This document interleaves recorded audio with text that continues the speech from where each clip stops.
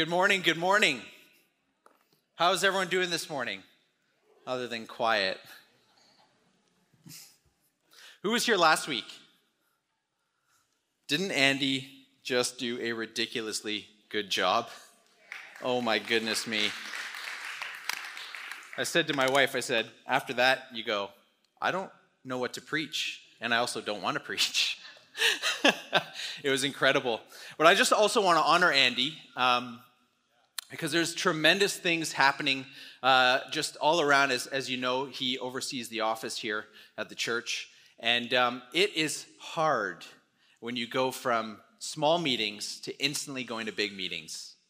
And Andy and I'm sure Camilla have been doing an amazing job of just staying positive, leaning on God. And just to see Andy preach with such authority last week, amidst all of the hardship of staff changing, volunteers, everything that you can imagine that goes on with mobilizing a church of this size, I just felt very privileged to be on a team with him. Amen? And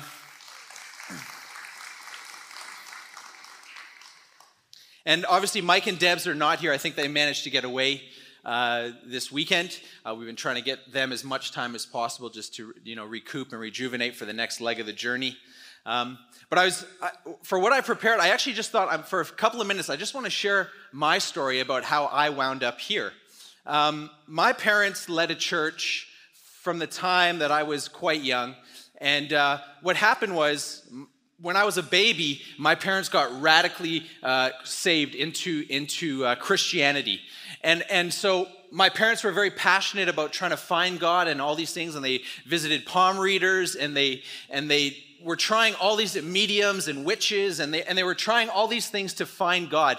And what happened was, over the course of a journey, is my mom was downtown Toronto and sitting there, and she could hear live music. And this guy approached her and said, "Do you like live music?" "Yes, I do like live music." And I was a baby, and she said, and the guy said, "Here's a free ticket. You can go check out the live music." Long story short, she goes there to see this live music, just her, and it's actually a church conference, and she hears the gospel, and she gets radically saved. All the questions that she had about God were answered. Things that didn't make sense, things that didn't line up, the deep, dark things in our hearts that we are sometimes looking for answers for, she just found peace in. And then eventually my dad became a Christian as well. And it was this kind of spiritual warfare that took place over their lives as they turned their lives from their own agenda to God's agenda. And so my life was very much a life of growing up in a radical setting. We didn't listen to non-Christian music because for my parents that was unhelpful. And I think for my parents, it was navigating how to raise children in a radical lifestyle when they were just trying to figure it all out themselves. And so for me, my faith journey began at a young age because of different influential people in the church, youth leaders, getting involved in music, and that's kind of how I stuck and managed to stay out of trouble.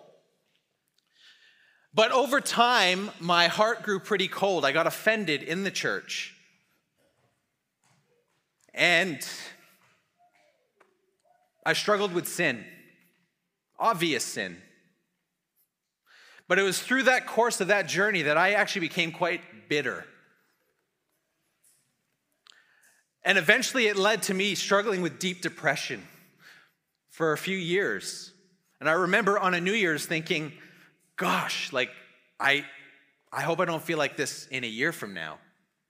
And I remember the following year thinking, oh my goodness me, nothing has changed. I'm still just as dark and depressed and pessimistic and angry and numb. We all know those feelings. And eventually, in a Hail Mary moment, I decided that I was going to leave Ontario and I was going to go somewhere else in Canada, wherever that might be. And it just so happened that I knew a couple of people here at Oceanside, Mike and Debs, who lead the church, who are not here. They were one couple that I knew, BJ and Ruth, and a couple other people. And so on a whim, I called and I just said, hey guys, like I would love to come and move there. And my plan was that when I got here, I was going to avoid and hide from the church like the plague. I was going to lay low, do my own thing, continue in my sin, whatever it was. And so when I arrived, I thought more than likely I was going to just temporarily stay with someone in the church. I didn't quite know who. And we had touched base with Mike and Debs, and anyway, they said, yeah, just come on by. So my dad drove with me, and then flew back to my mom, but drove with me, came across the ferry, and Mike and Debs said, yeah, just come on by. Come to our house. So we show up at their house, and they've got this massive fifth-wheel trailer parked on their front lawn. You know, it's like, okay, well, whatever. And they come out and they welcome us warmly, and they just say, you know what, Wes, you're actually going to stay here. We got a friend to bring a fifth-wheel trailer and park it on our property so you could live with us. But you're not allowed to leave food in there. We're not going to run water to there because you're going to come and be a part of our family.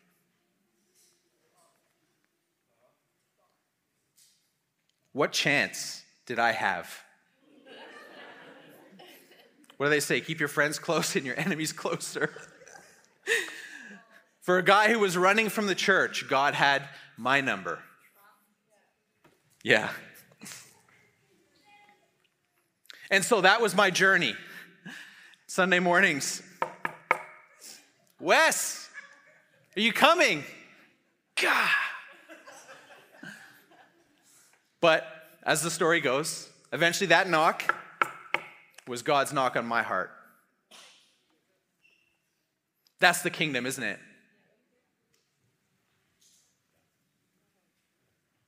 All of us coming together,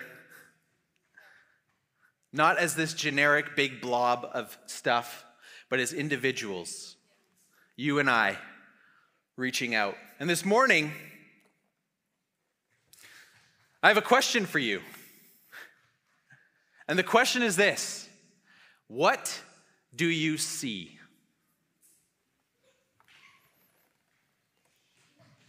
You know, God asked this question of Jeremiah, Amos, and Zechariah. It's this question, and the reason he was asking this question is not in the obvious sense, like when we think, okay, well, what do you see? Like, what's going on out there? What do you see? Because when we take this question, what do you see, and we put it to our culture, what does our culture do? We take what we see so that we can disqualify and reject, so that we can call out and even condemn. And we usually do it on social media, where we can really wordsmith it. I'm just going to go ahead and be that guy, and I just want to say how fed up I am with this. Who is this person that's leading our country? How dare they make us do this? How can you say this?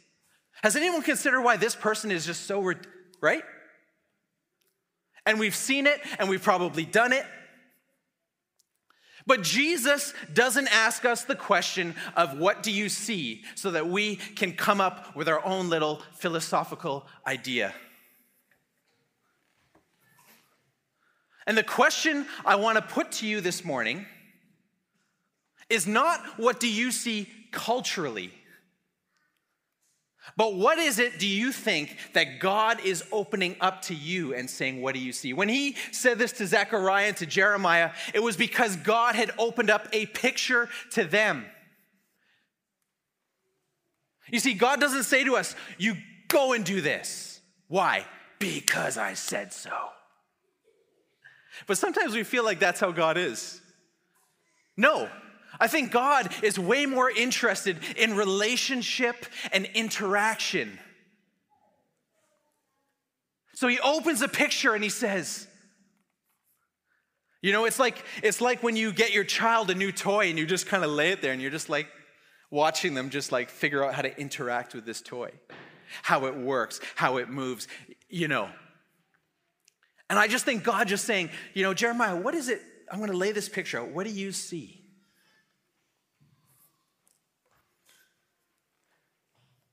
In Matthew 22, it's a passage where Jesus has been, you know, just been gone through this amazing thing called the triumphal entry. We all know it.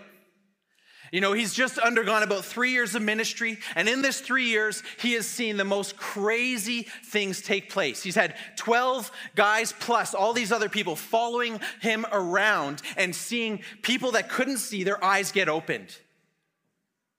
Seeing people that couldn't hear, their ears get unblocked.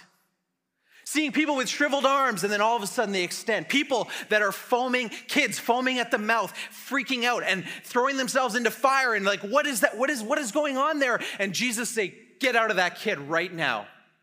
And all of a sudden, that kid returns to normality. See, the political people, they didn't understand it. The ethical people, they didn't get it. And the religious people were like, is he from God or is he of the devil? But what we see in this passage in Matthew 22 is Jesus has just come into Jerusalem on a donkey, and people are saying, you are the Son of David. In other words, you are actually the chosen one. You are the one that they spoke about all those years ago. You're here to save us. And we believe it so much. Let's get some palm branches. Let's take our clothes and lay them in front so that you can walk on our clothes to show you that we are actually worshiping you and honoring you and respecting you and deeming you as a king, as a powerful person. But then something happens after this exchange. Jesus throws a curveball. Jesus goes into the temple. Now you imagine if you're a political person, you're just, when you see someone start to rise into a place of influence, you're kind of like, okay, what's the angle? What's the agenda?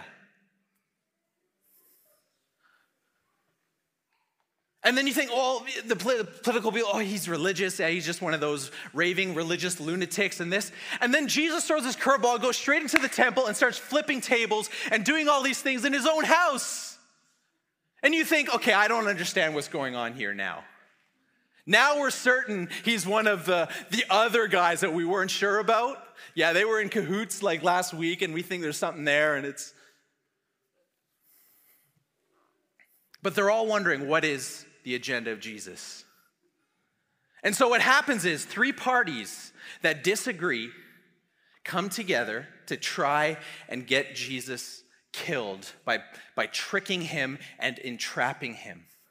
Isn't it amazing? 3 parties that don't get along, that have different worldviews, decide that they're going to come together because Jesus is challenging every single worldview to its core. We have the Herodians. Now, the Herodians were being ruled at the time by the Romans.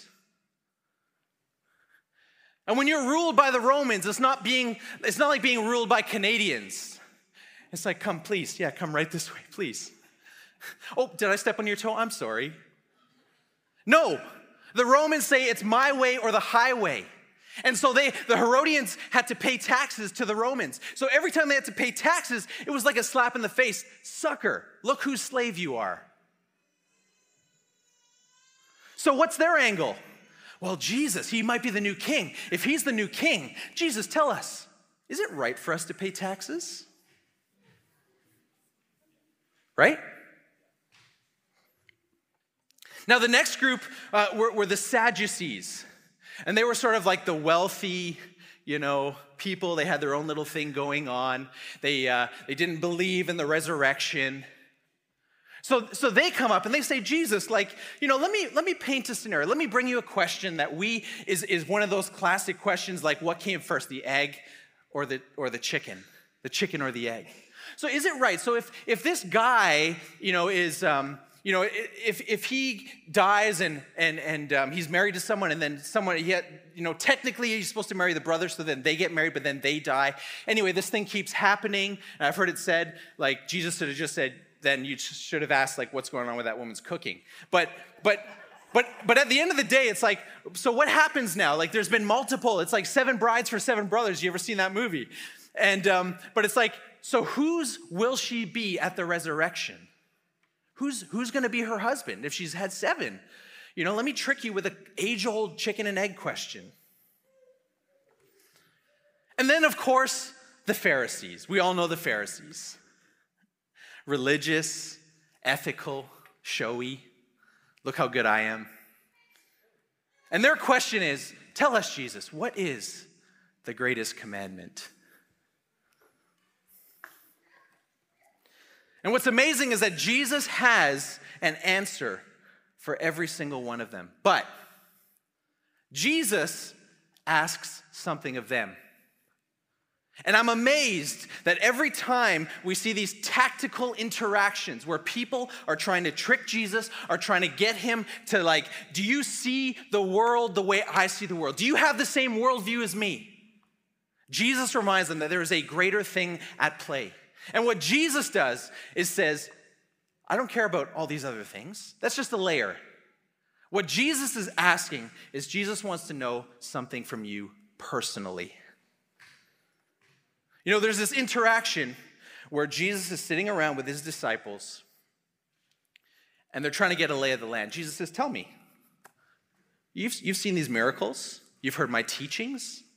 You've seen religious people get angry with me. You've seen political people get angry with me. You've seen ethical people get angry with me. Who do people think that I am?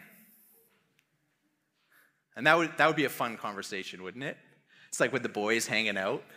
Oh, I heard someone thinks you're John the Baptist incarnate. I heard that it was, someone else thinks you're Elijah, back from the dead. Someone else is this. Someone else it's that. And Jesus, great. And what about you? Who do you say that I am?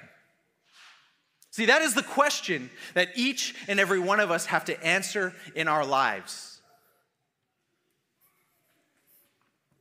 Jesus does not fit into your worldview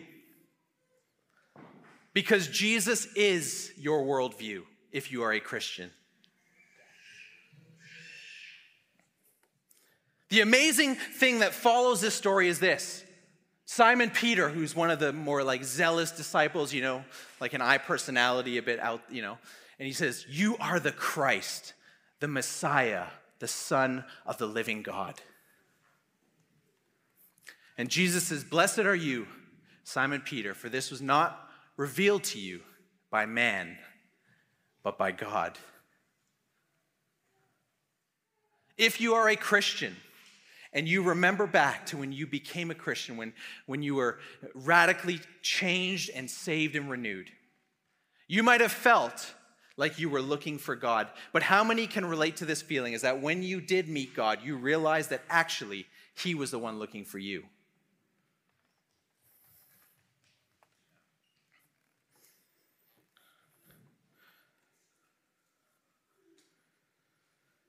My question for us this morning is, what do you see?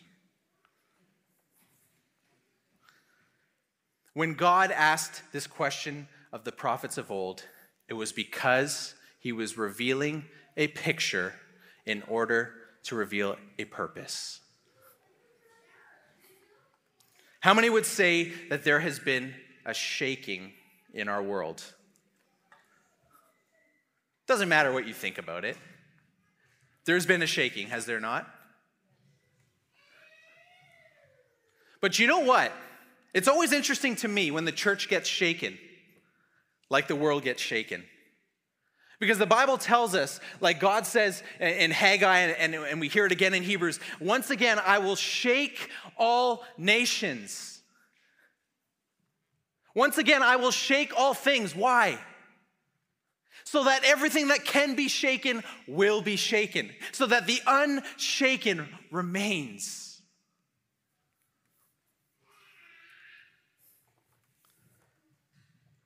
Catherine came and shared a picture this morning briefly. It just said, I have this picture about that we have to look into the face of God and we just have to look. We have to see. We have to change our lenses. And it's profound. She didn't know what I was preaching on, but I was talking about this. What do you see? And the reality is, what have you seen over the last decade? What has changed in the last 16 months?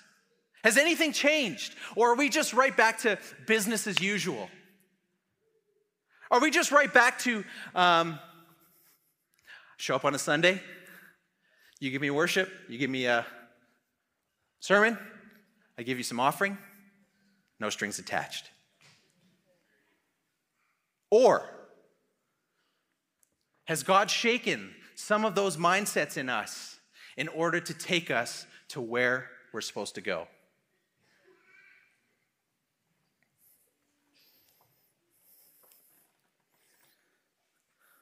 Is it fair to say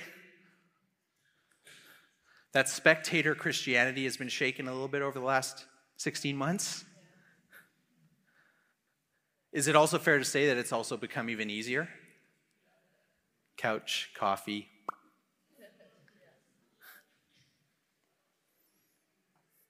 But is it fair to say that the light show and the action and all these things has been shaken in the last 16 months?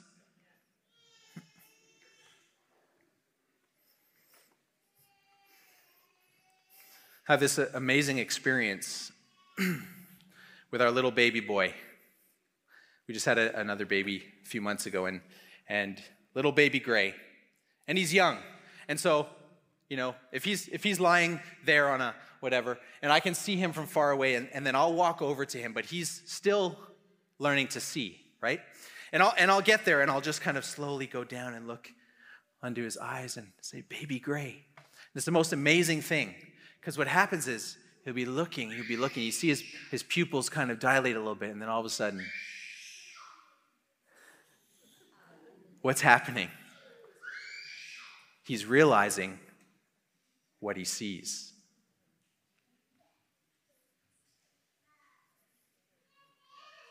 This journey for us as Christ followers is learning what it is that we see.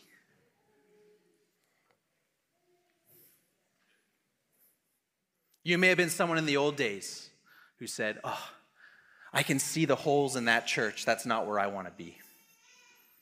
I can see the holes in that church. That's not where I want to be. I can see that there's the walls are really low here, and that's not functioning right. Those leaders are weird, whatever." But can I just say this, is that when God says, "What do you see?" it's not so that you can be really good at self-preservation. As Christians, it's not our job to go and try and find beautiful gardens and go and live in those. No. As Christians, it is our job to see the graveyard and turn them into gardens. God shows this amazing picture to another prophet. His name is Ezekiel. And he says, "Son of man, what do you see?" "I see dry bones." "Son of man, can these bones live?" "Only you know, God, only you know."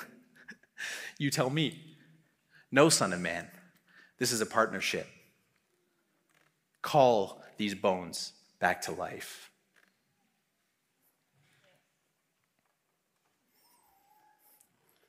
When Jesus said, "Peter, blessed are you, for this was revealed to you not by man, but by God," the amazing thing, like Andy preached last week about authority, is he instantly gives Peter authority. When we look into the face of Jesus, everything changes. There is nothing worse than a Christian who doesn't look into the face of Jesus and feels tremendous obligation and pressure to fulfill a mission that they don't have God's love for. It's awkward, right? I'm saying it out loud. But we've all felt it, haven't we? Our gaze has shifted from the face of God, and we've been overwhelmed by the work, and it's, oh my gosh, the work is too great, and we become like Martha, is so worried, and everything has to be just right, and this and that, and yet Jesus says, "No, my bride is going to be a bride that looks at me straight on in the face." Ephesians 1, Paul is writing to the church in Ephesus. He says this in verse 17, "I keep asking that the God of our Lord Jesus Christ, the glorious Father, may give you the spirit of wisdom and revelation so that you may know him better. I pray that the eyes of your heart may be enlightened in order that you may know the hope to which he has called you." Sometimes as a Christian, we are quickly jumping to the hope. Quick, get me on the field, get me out there, let's do this, let's do that. And it can feel like you're running on empty. Why?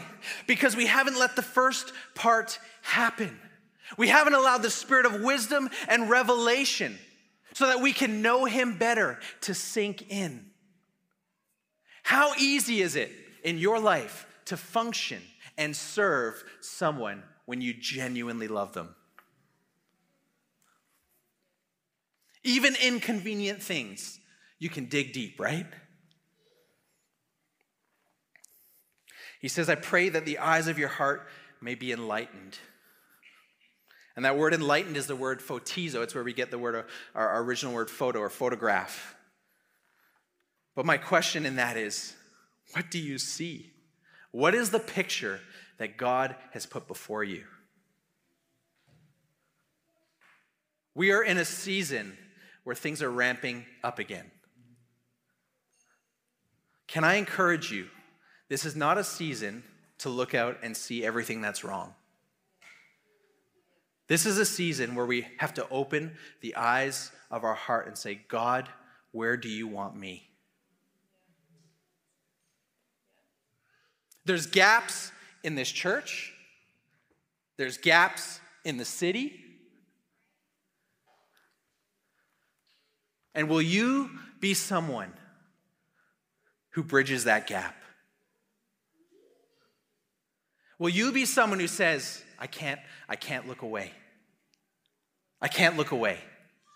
You know, I'm guilty of this. It's like if situations are overwhelming, I'll look away.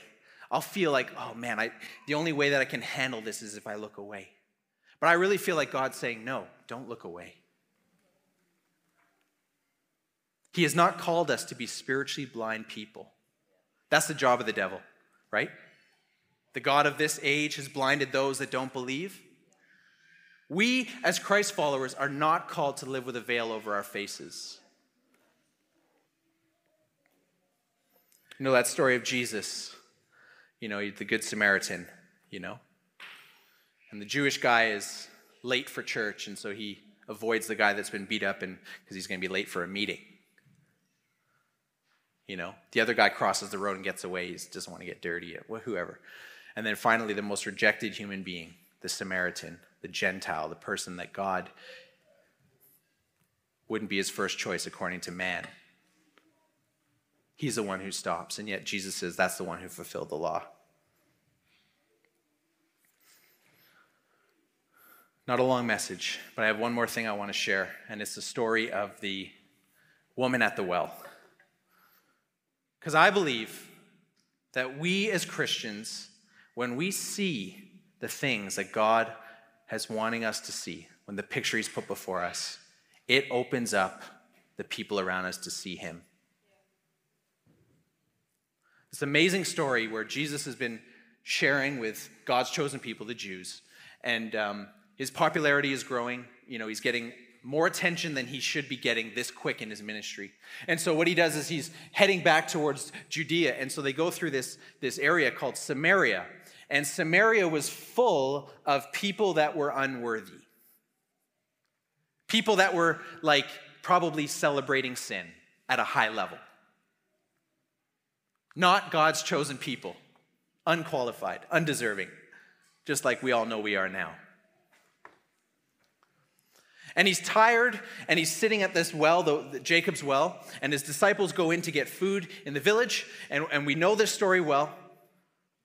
And what happens is this woman shows up with a jar because she's there to fill her water jug, and she's going to take it back home. And they start this dialogue, right? And in this dialogue, Jesus says, can you give me some water? I'm thirsty. And he's not joking, he's thirsty. And she says, and they're thinking okay, for all the things that would have been going on in that day, cultural barriers, gender barriers, nation barriers. He's like, okay, can I have some water? So she's taken off guard. But what's interesting is that we read this story, Jesus says, I'm going to give you living water. You'll never thirst again. It's just going to be, it's this and that. And she's saying, but we're not Jews, and we know that we have to wait, and we worship a God we don't know. And then he basically says, but I am the Messiah. In other words, the one that you do not know, you now know. And then Jesus says something to her. Go bring your husband and come. And she says, I don't have a husband. And Jesus says, you're right. You don't have a husband. You've had 5 husbands, and the man you're living with now is not your husband.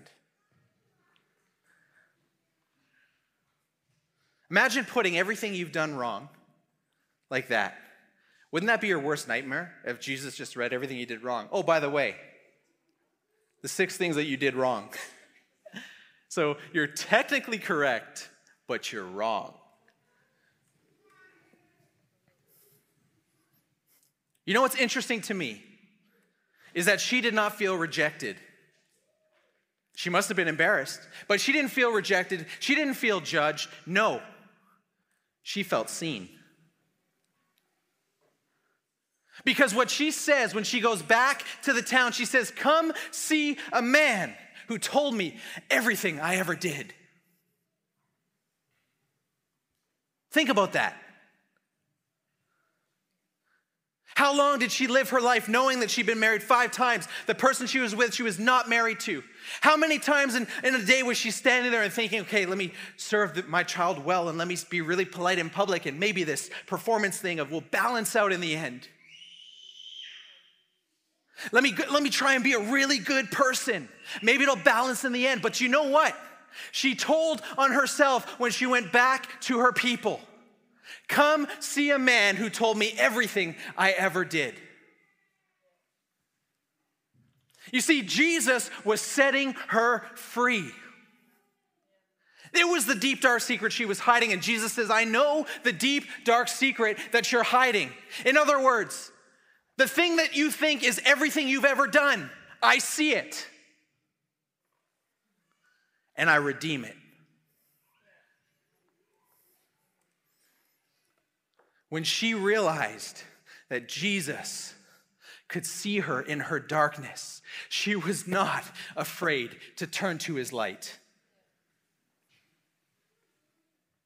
God is coming back for a church that is not afraid to reveal its darkness in order that it can receive his light. God is reminding his church that he is showing you pictures and things, and he doesn't want us to be willfully blind. He doesn't want us to turn a blind eye to what's going on, but he wants us to go out with the worldview that Jesus Christ is the same yesterday, today, and forever. Jesus Christ is our worldview. Jesus Christ is the only plan, and no government, no sexual identity, no plan of anyone is going to win souls back to redemption in Christ like meeting Jesus Christ, our Savior. That is the only thing.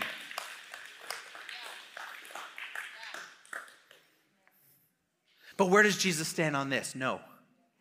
Where do we stand with what he said?